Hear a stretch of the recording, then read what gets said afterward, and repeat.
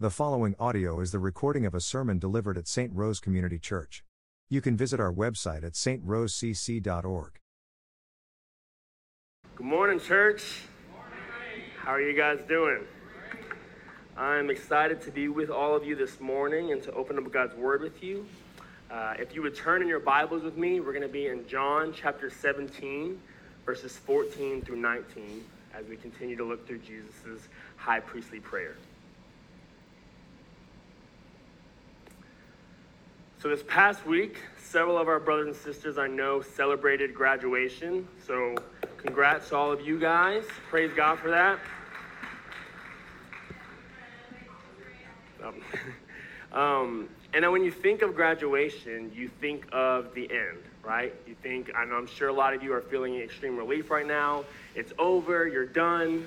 But what's funny is, as I was thinking about that this week, what happens at graduations, in order to celebrate, schools put on what's called commencement ceremonies. Well, commencement means the start or the beginning of something. And the reason why is because they're basically saying, all right, you finished up your training, you've gotten your degree, now it's your time to go, to do something with that degree. Now, how often that actually happens is a whole other conversation. But that's the point. You finish your training, you do it, and now you're on to bigger and better things. The reason I bring this up is because, in a sense, we find ourselves in a similar situation here in John chapter 17. On one hand, we're coming to the end of something. It's the end of Jesus' time here on earth. And as Drew faithfully taught us the past 2 weeks, this is a scene, this is a scenario that we're in John chapter 17. Jesus is on his way to the cross. Jesus knows that he's about to be arrested. He's going to be put on trial unjustly. He's going to be executed. He's going to be buried. He will rise again. He will appear as a witness, and then he will ascend to heaven. But while Jesus' time on earth is coming to an end, everything that's about to go down will also mark the beginning of his disciples' mission on earth. You could say the commencement, the beginning of their journey to go and spread his gospel to the ends of the earth. And so we see where we're at in John chapter 17. We see Jesus in this moment praying for his disciples. God the Father praying, God the Son praying to God the Father. And the question is, what does Jesus pray for? Well, this morning in our passage, we're going to look at 3 things that Jesus prays for his disciples. So let's read the passage and we'll pray for understanding.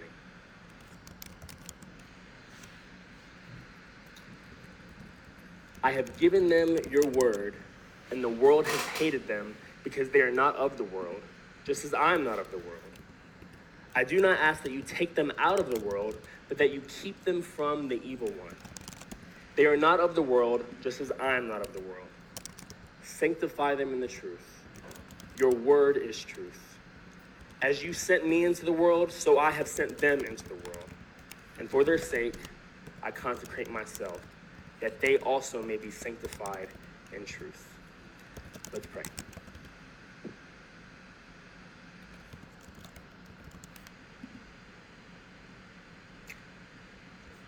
Father God, Lord, we come to you this morning humbled and thankful, Lord. God, we thank you for your word. God, I pray that as we go through this text, Lord, that you would just speak to us, Father. Lord, set me aside. I have nothing of good or wisdom to say, Lord. I pray that we would hear from you this morning, God. I pray that as we hear about the enemy we face in this world and your plans to keep us and to protect us and to sanctify us, God, I just pray that would result in our worship of you, God. And so I just pray for clarity and understanding, God. Would you speak to us and teach us this morning, God? Lord, we love you. And it's in your name we pray. Amen. So the first thing that we see Jesus praying for his disciples this morning is this. Truth number 1, Jesus prays for his disciples' protection. Jesus prays for his disciples' protection. Jesus knows what's about to go down, right? So once Jesus leaves and the disciples are commissioned to go and tell others about the kingdom of God,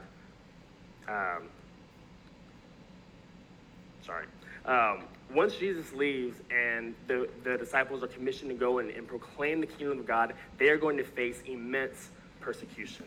And why is that? The world will hate them because they believe the Father's word that Jesus gave to them. The world will hate them because they trust in salvation through Christ alone. The world will hate them because they look and they sound like Jesus. And Jesus mentions this twice in his passage. In verse 14, he says this, I have given them your word, and the world has hated them because they are not of the world, just as I am not of the world. Again, in verse 16, he says, they are not of the world, just as I am not of the world. They are not of the world. This is a very important note to understand about Christianity. That phrase, they are not of the world, should apply to everyone who professes faith in Jesus Christ. And why is that? Salvation through Jesus Christ fundamentally changes a person's relationship with the creator of the universe. And thus, it has to change our relationship with the world around us.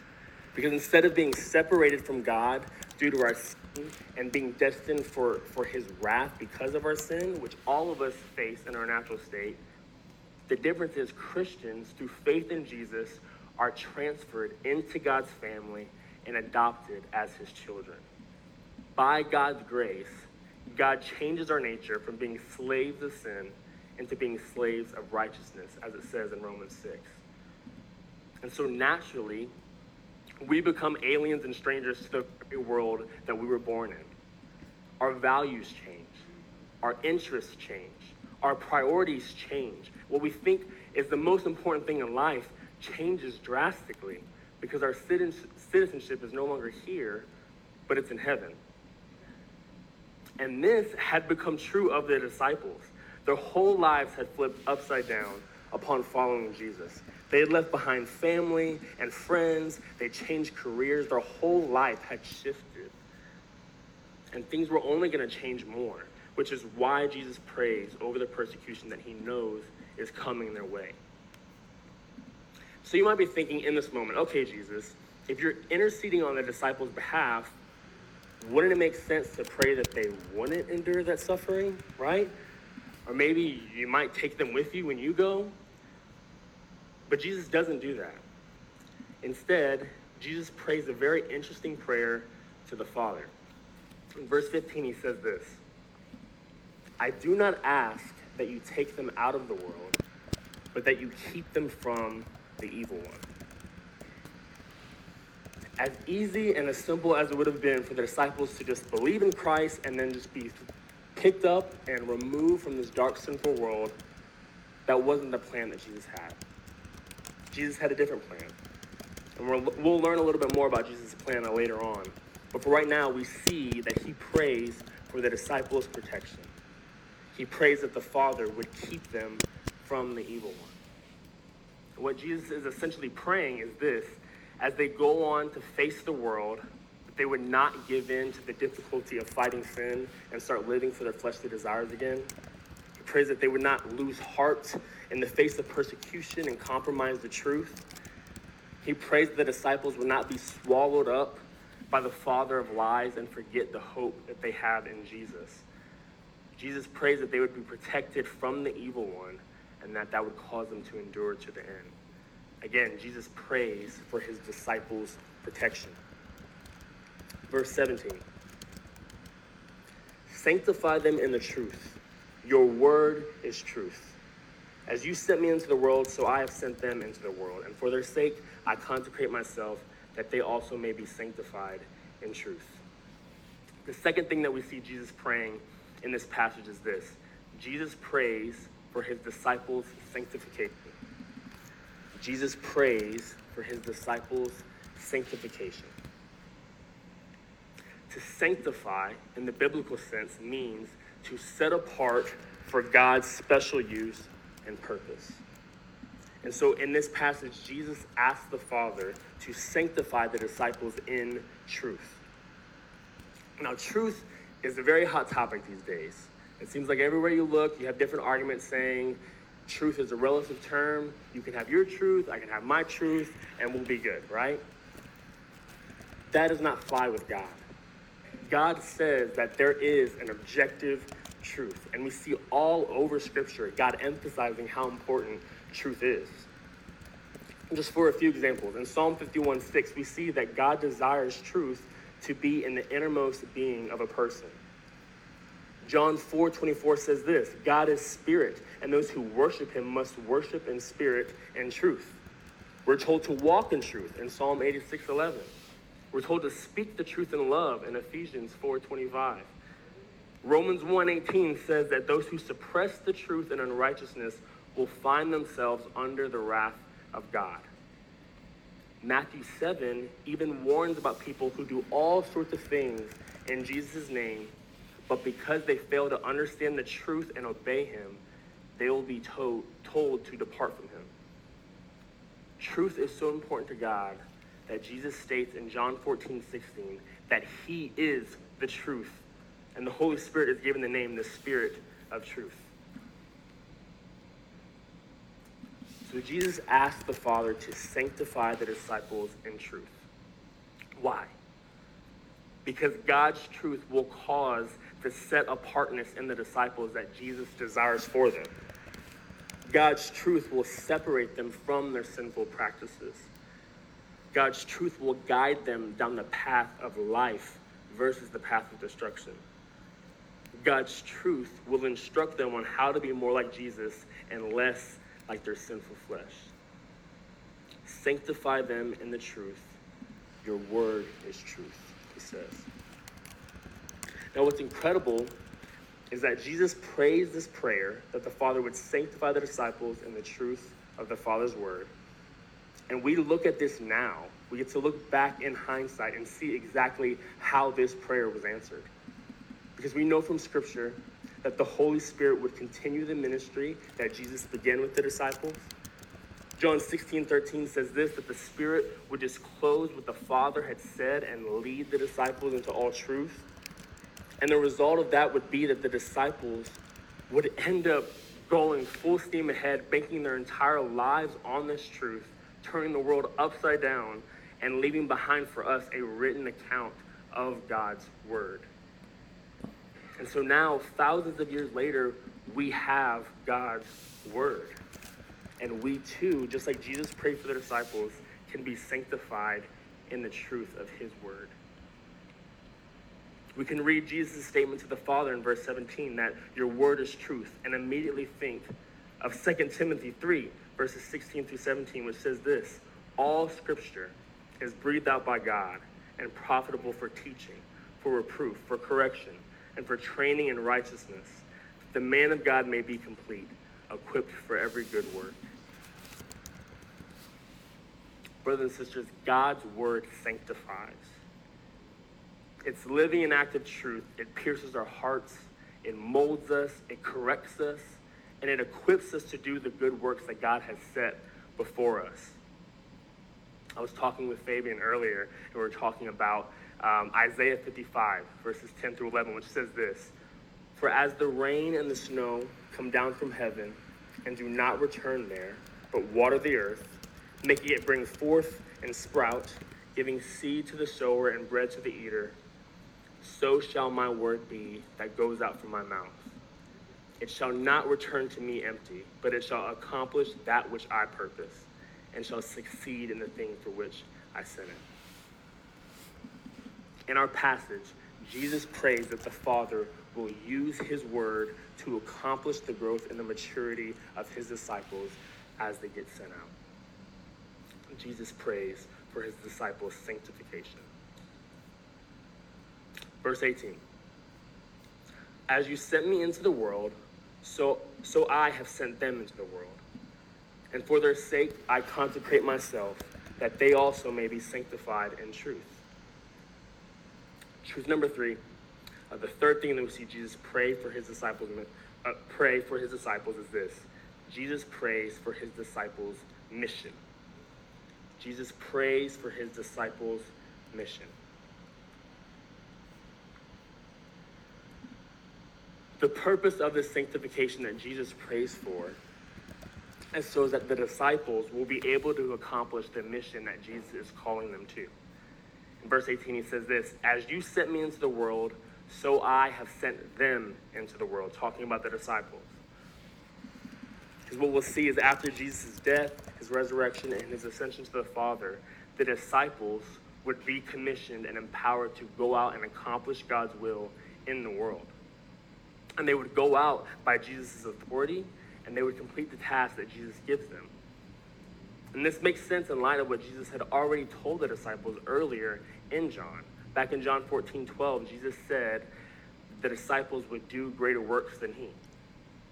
In John 15, verse 16, he told them that they were chosen to bear much fruit for him. In John 15:27, Jesus tells the disciples that they would bear witness of him just as the Holy Spirit would do. So you remember earlier when we questioned why Jesus prayed for the Father to not take the disciples out of the world, but rather protect them in the world? It was because Jesus planned to use the disciples for eternal purposes. Jesus not only saved the disciples by calling them to repent and believe in him, but he invited them into the mission of going and telling others to do the same. And so in this passage, we see Jesus pray for the disciples' protection and for the disciples' sanctification so that they will be good witnesses and ambassadors of his name when he sends them out. And so in this sense, he prays for their mission. Verse 19.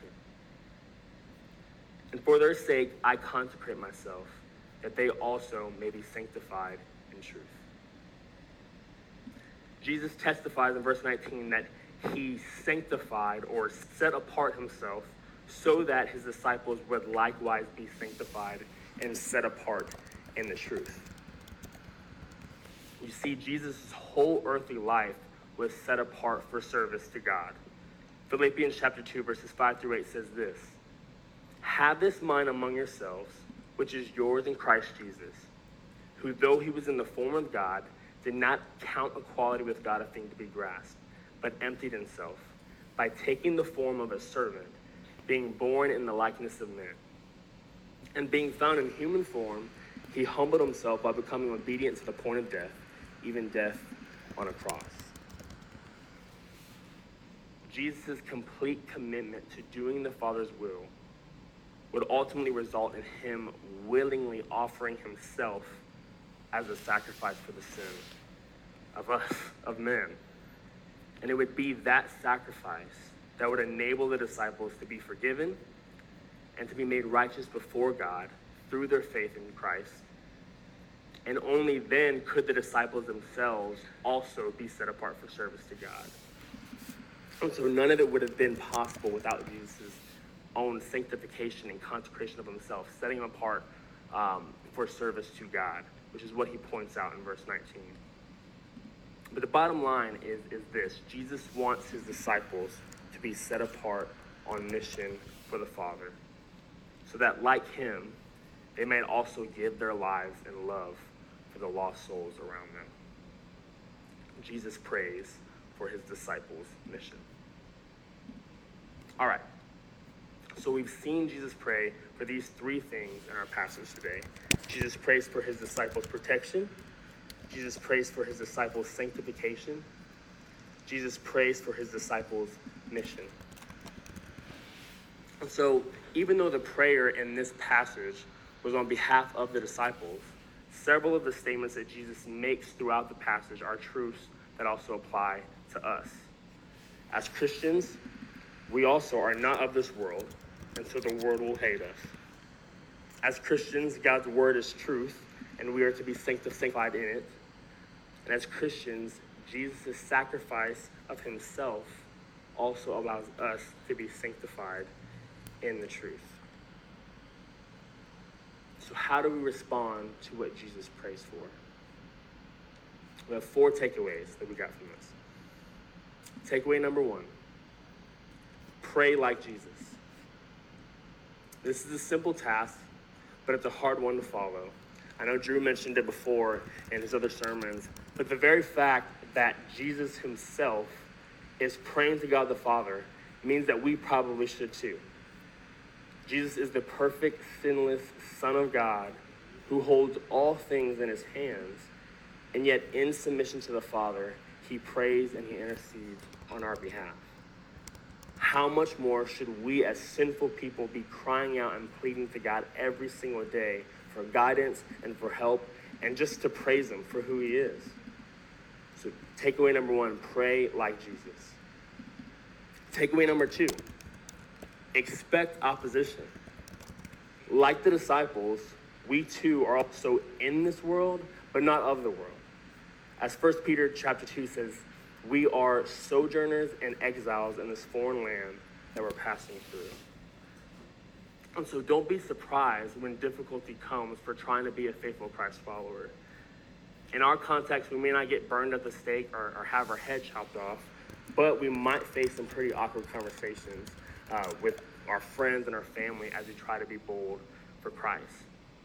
And the pressure that we'll face will be to try and kind of dull down the gospel to where it's not as offensive.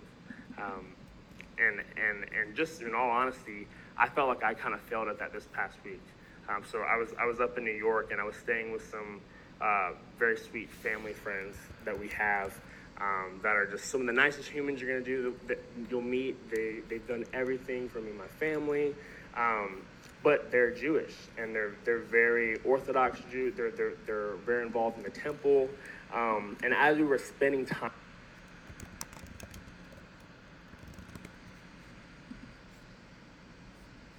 together, I kind of felt the pressure to kind of conceal Christ and to not speak boldly about him, and fear that I would offend them. And so that's something that we have to recognize, that maybe the opposition doesn't come in the form of a spear, but it can come in just having awkward conversations or the realization that something I believe might be totally opposed to what you believe. And so I want us to encourage you guys, don't buy into the lies of the enemy. Jesus Christ is enough, come what may. So takeaway number two, expect opposition. Takeaway number three, cling to the Word of God. Cling to the Word of God. As Christians, the Word of God is our daily source of life. It's our spiritual food. God's Word is true. And just like we saw in the passage, we need it to be protected from the evil one, and we need it for our own sanctification and growth, just like Jesus prayed for the disciples. And so for a takeaway for us, if you don't have a plan to get in the Word daily, I strongly encourage that you schedule out time on the calendar for it. Even if it's just a chapter a day, if it's 15 minutes of just reading and prayer per day, God will absolutely use it to do wonders in your life. The Word of God is our food, and we need it, so cling to the Word of God. And lastly, our fourth takeaway is this: embrace a life on mission. Embrace a life on mission. As Christians, it's not that we have to go and make disciples. No, we get to go and make disciples. We get to go and share Jesus with others. We get to be included in what God is doing in his great salvation story. Could you imagine if every Christian, when things got difficult or when things got uncomfortable for them to live out their faith, and they just quit, who then would evangelize and go and make disciples? Who would go to those who have never heard the gospel and preach to them the good news of Jesus? Who would teach people Jesus' commandments and how to live according to them? God's plan is for his people to proclaim the gospel message and to disciple others to become followers of Jesus. And he invites us to be a part of it. It will be hard, but it's worth it. Embrace a life on mission. Brothers and sisters, like the disciples, like Jesus prayed, we are protected by our Heavenly Father. We are being sanctified by our Heavenly Father. And the purpose is this, that we would be commissioned to go and proclaim his excellencies because he is worthy. Let's pray.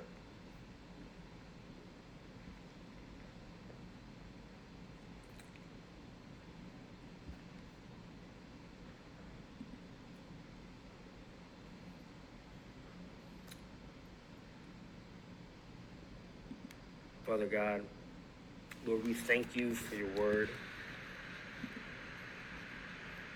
Lord, we thank you for your spirit, Lord.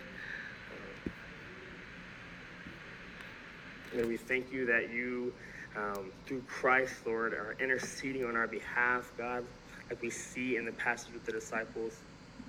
Lord, I pray that we would take what we've seen in your word, Lord, and apply it to our lives, God. God, I pray that we would cling to your truth, that you would use it to sanctify us, Father. Lord, I pray that we would cling to the hope and promises that we have in you, and that we would be protected from the lies and deceitfulness of the evil one. God, and I pray that we would eagerly go to be used by you, Lord, to be sent out and to share your good news with the world around us, Father God. God, we love you, and I just pray that we would take what we've learned today, God, and use it throughout our week. Lord, we love you, and in your name we pray. Amen.